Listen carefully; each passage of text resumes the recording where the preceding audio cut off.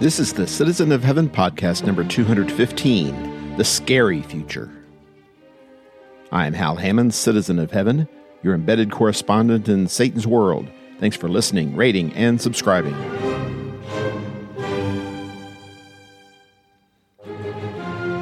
The unknown can be terrifying, and nothing says unknown like the future. This week we will cover how the mighty can fall hard, and in a remarkably short span of time, what genetic manipulation can do with regard to divine authority and human ego, whether a machine can write an essay better than I can, and the games people play in the parking lot while we're in the church house. We'll start with what I've been preaching. Revelation 2, verses 1 through 7 reads, "And to the angel of the church in Ephesus write, the one who holds the 7 stars in his right hand, the one who walks among the 7 golden lampstands, says this, I know your deeds and your toil and perseverance, and that you cannot tolerate evil men, and that you put to the test those who call themselves apostles and they are not, and you have found them to be false. And you have perseverance, and have endured for my name's sake, and have not grown weary. But I have this against you, that you have left your first love. Therefore remember from where you have fallen, and repent, and do the deeds you did at first, or else I am coming to you, and will remove your lampstand out of its place, unless you repent. Yet this you do have, that you hate the deeds of the Nicolaitans, which I also hate. He who has an ear, let him hear what the Spirit says to the churches. To him who overcomes, I will grant to eat of the tree of life, which is in the paradise of God." Ephesus was the great success story for the work of the gospel in Asia. Acts 18 records how Paul visited the city briefly on his way back to Jerusalem after his second preaching tour. There's no indication he preached there. But Priscilla and Aquila, 2 of Paul's traveling and preaching companions, went with him from Corinth to Ephesus and stayed there, presumably in connection with their tent-making business.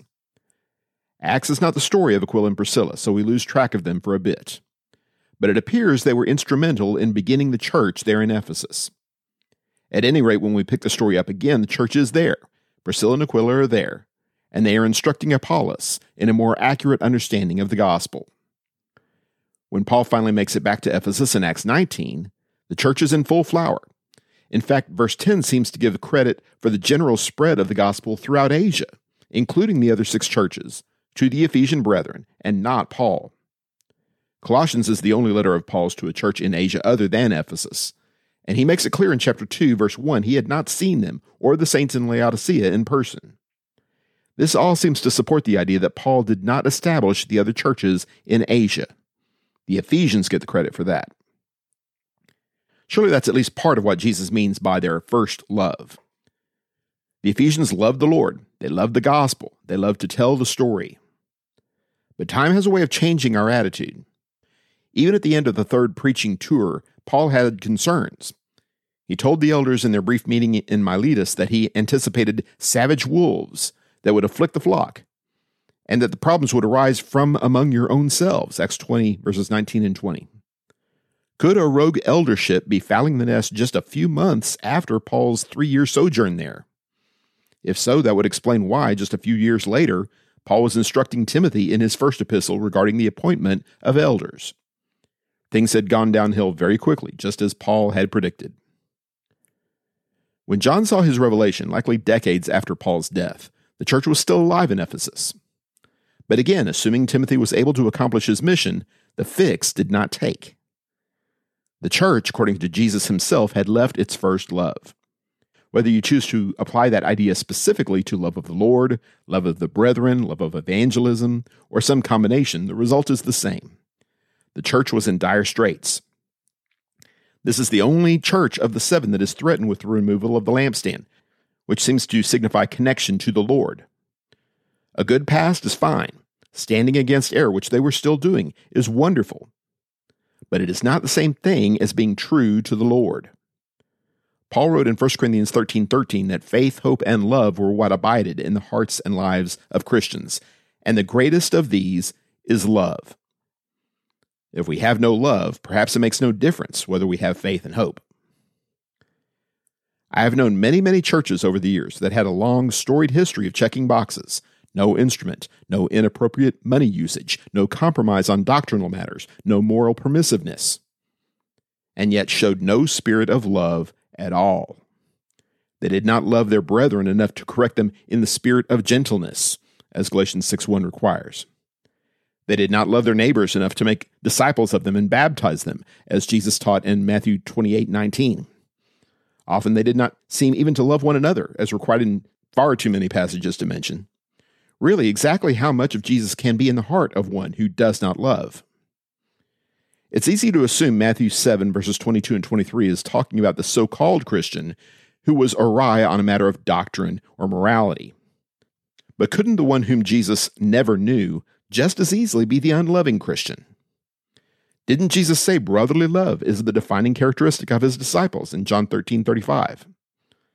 We are not called just to be paragons of doctrine and or morality. We are called to be like Jesus. The Ephesians weren't doing that, and they were on the brink of disaster. If your love has dwindled over the years, maybe it's time for you to back away from the cliff as well.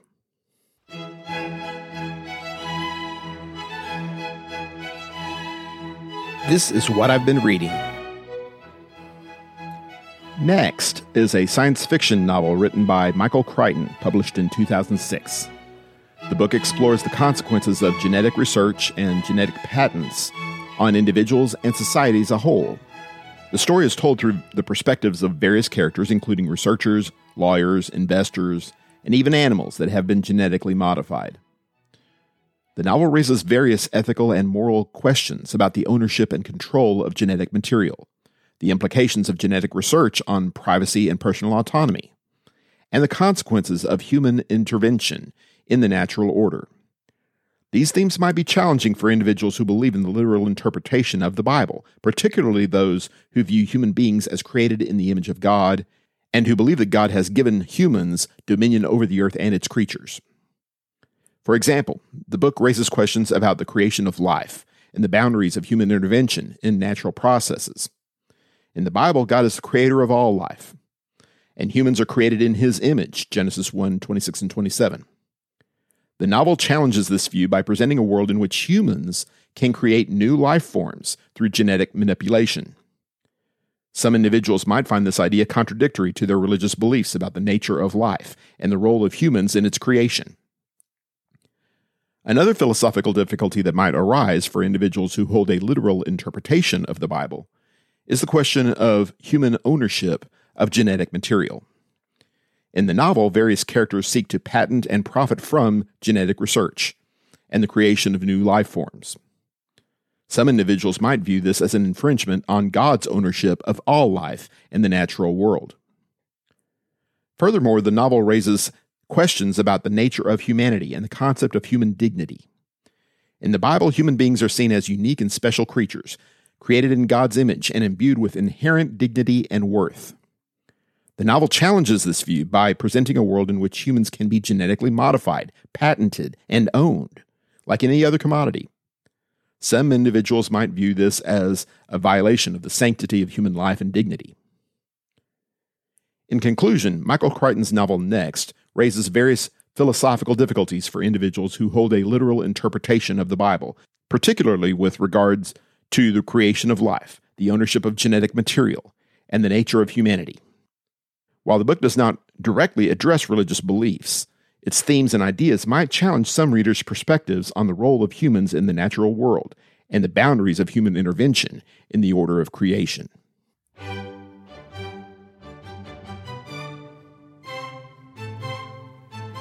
This is what I've been hearing. I have a confession to make. I did not write the words for the previous segment. It was generated by a system called ChatGPT. If you haven't heard of ChatGPT yet, it's high time you did. ChatGPT is an artificial intelligence chatbot. It was issued as a prototype back in November 2022, and is quickly becoming world famous for its ability to communicate at a human level far more quickly and effectively than actual humans. For instance, I typed in the following prompt, quote, "Explain the philosophical difficulties raised in Michael Crichton's novel Next for people who believe in the literal interpretation of the Bible. Cite scripture references to defend the case." Make sure to properly cite Michael Crichton as the author of Next, and include a synopsis of the book in less than 1,000 words." End quote. I should add, in the spirit of full disclosure, that ChatGPT also added the following paragraph as an introduction. Quote, "As an AI language model, I do not have beliefs nor opinions. However, I can provide an overview of Michael Crichton's novel Next and discuss some of the philosophical difficulties that might arise for individuals who believe in a literal interpretation of the Bible." End quote. I wanted to preserve the surprise, so I cut that part out. If that makes me a cheater, I apologize. In any event, I got the text of the last segment in less than 30 seconds. Perfectly punctuated, syntactically correct, and logically sound, which is more than I can say for the first drafts of anything I write. ChatGPT and artificial intelligence in general brings up several concerns. Primary among them, for my purposes at least, is the soundness of the source material used to put the text together. In other words, I can't expect a machine to write like me if it doesn't think like me. To that end, I added this sentence to my previous prompt. Quote, "Encourage Christians to hold to their faith and remain skeptical of scientific speculation that would make God less than he is." End quote. If that sounds like a trap, that's because it was. The response I got from ChatGPT was pretty much the same as before, with the addition of the following. Quote, "The concept of evolution is also addressed in the Bible, which could be seen as contradictory to the creation account in Genesis. According to the Bible, God created the world and all the living things in it in 6 days, Genesis 1. However, the theory of evolution suggests that living things evolved over millions of years through natural selection and random mutation. It's important to note, however, that there are different interpretations of the creation account in Genesis, and not all Christians believe in a literal interpretation. Some may see the story as a metaphor or allegory rather than a historical or scientific account. While it is important to remain skeptical of scientific speculation that would make God less than he is, it is also important to engage in critical thinking and consider different perspectives. Christians should seek to understand and evaluate scientific advances in light of their faith and biblical teachings. This may involve questioning certain scientific assumptions or claims, but it should not involve rejecting science outright or ignoring evidence that contradicts one's beliefs. Ultimately, Christians can hold to their faith while also recognizing the complexity and mystery of God's creation. As the Apostle Paul writes, "For now we see in a mirror dimly, but then face to face. Now I know in part, then I shall know fully, even as I have been fully known." 1 Corinthians 13:12. End quote. I found this a bit more problematic. First of all, I don't think that's a proper application of 1 Corinthians 13:12, but a lot of my preaching brethren would disagree with me on that, so I'll let that go. The bigger issue is, ChatGPT refused to take a hardline position on the nature of the six-day creation, or the inerrancy of the Bible in general. It insisted that the reader not assume that a scientific concept is flawed because it seems to contradict the Bible, and that's fine. But it did not insist that faith should not be abandoned because of something that presents itself as scientific fact. The prompt I wrote clearly was from a creationist viewpoint. The response I received clearly was not. I have no issue with the response per se. However, I can easily see that someone would be far more likely to fall over to the side of the evolutionist than the side of the creationist if this were taken as an unbiased, objective perspective on the question. For the record, and these are my actual words, I take the creation account of Genesis 1 and 2 very literally. And as a result, I have confidence that animals and plants will continue to reproduce after their kind as long as the earth survives. But after their kind is a vague concept. Clearly, some level of mutation can be encouraged. Humans have been doing that for hundreds of years. And with modern advancements in genetics, that it's only going to increase. Will God allow the blending of completely different animal types, or even the blending of animals and humans? Only time will tell. We are already transplanting valves from pigs into human heart patients. Is it impossible to envision making animal DNA look more like human DNA, or vice versa? Anyway, to sum up my thoughts on ChatGPT, I suppose you should look at material generated by AI in the same way that you do material written by mere mortals. Biases exist. Presuppositions are baked into the program. That's not necessarily an evil thing, or even a bad thing. You should always be challenging your thought processes. If you can maintain command and control, you can use it and find it to be a blessing. Just remember, AI is made by humans. It is not made by God, and it certainly is not God. To paraphrase Romans 3:4, let God be found true and every computer program a liar. This is what I've been playing. I mentioned augmented reality in brief last week.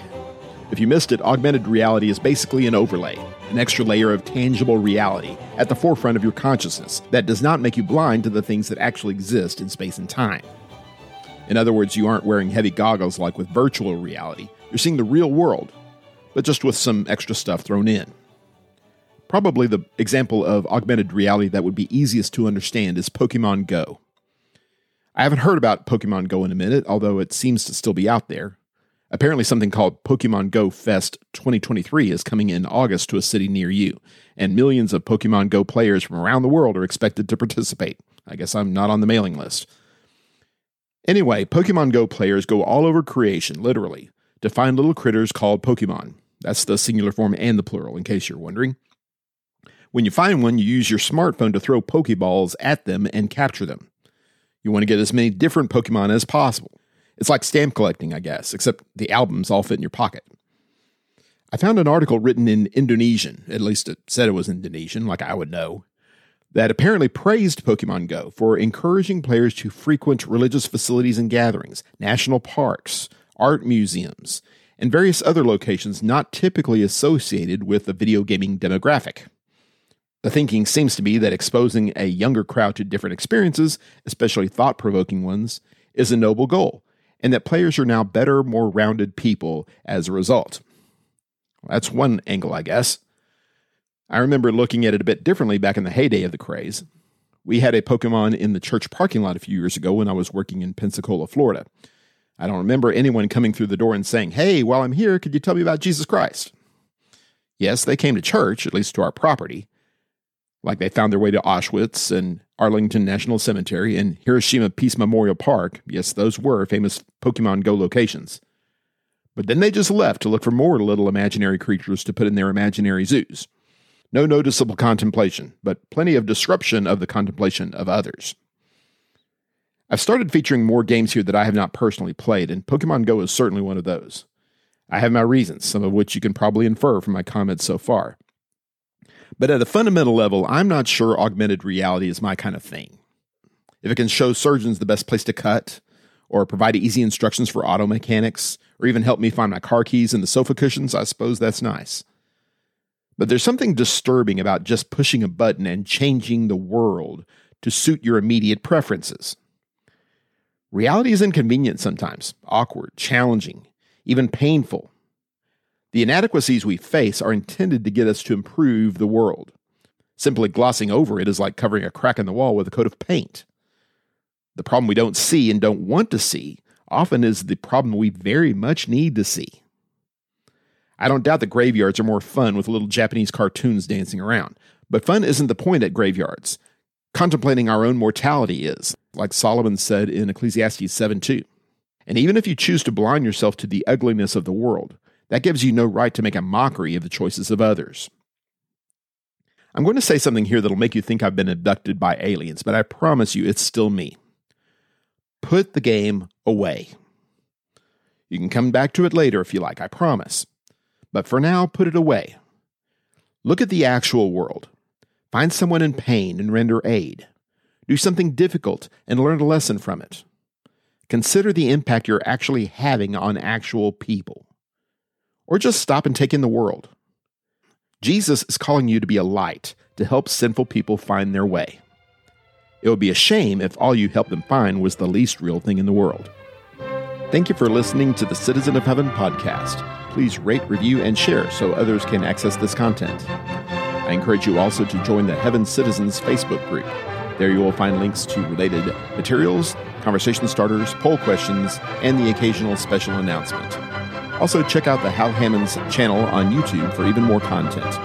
Until next time, be strong and courageous, fight the good fight of faith, and do all things in the name of the Lord Jesus. This is Hal Hammond's Citizen of Heaven, signing off.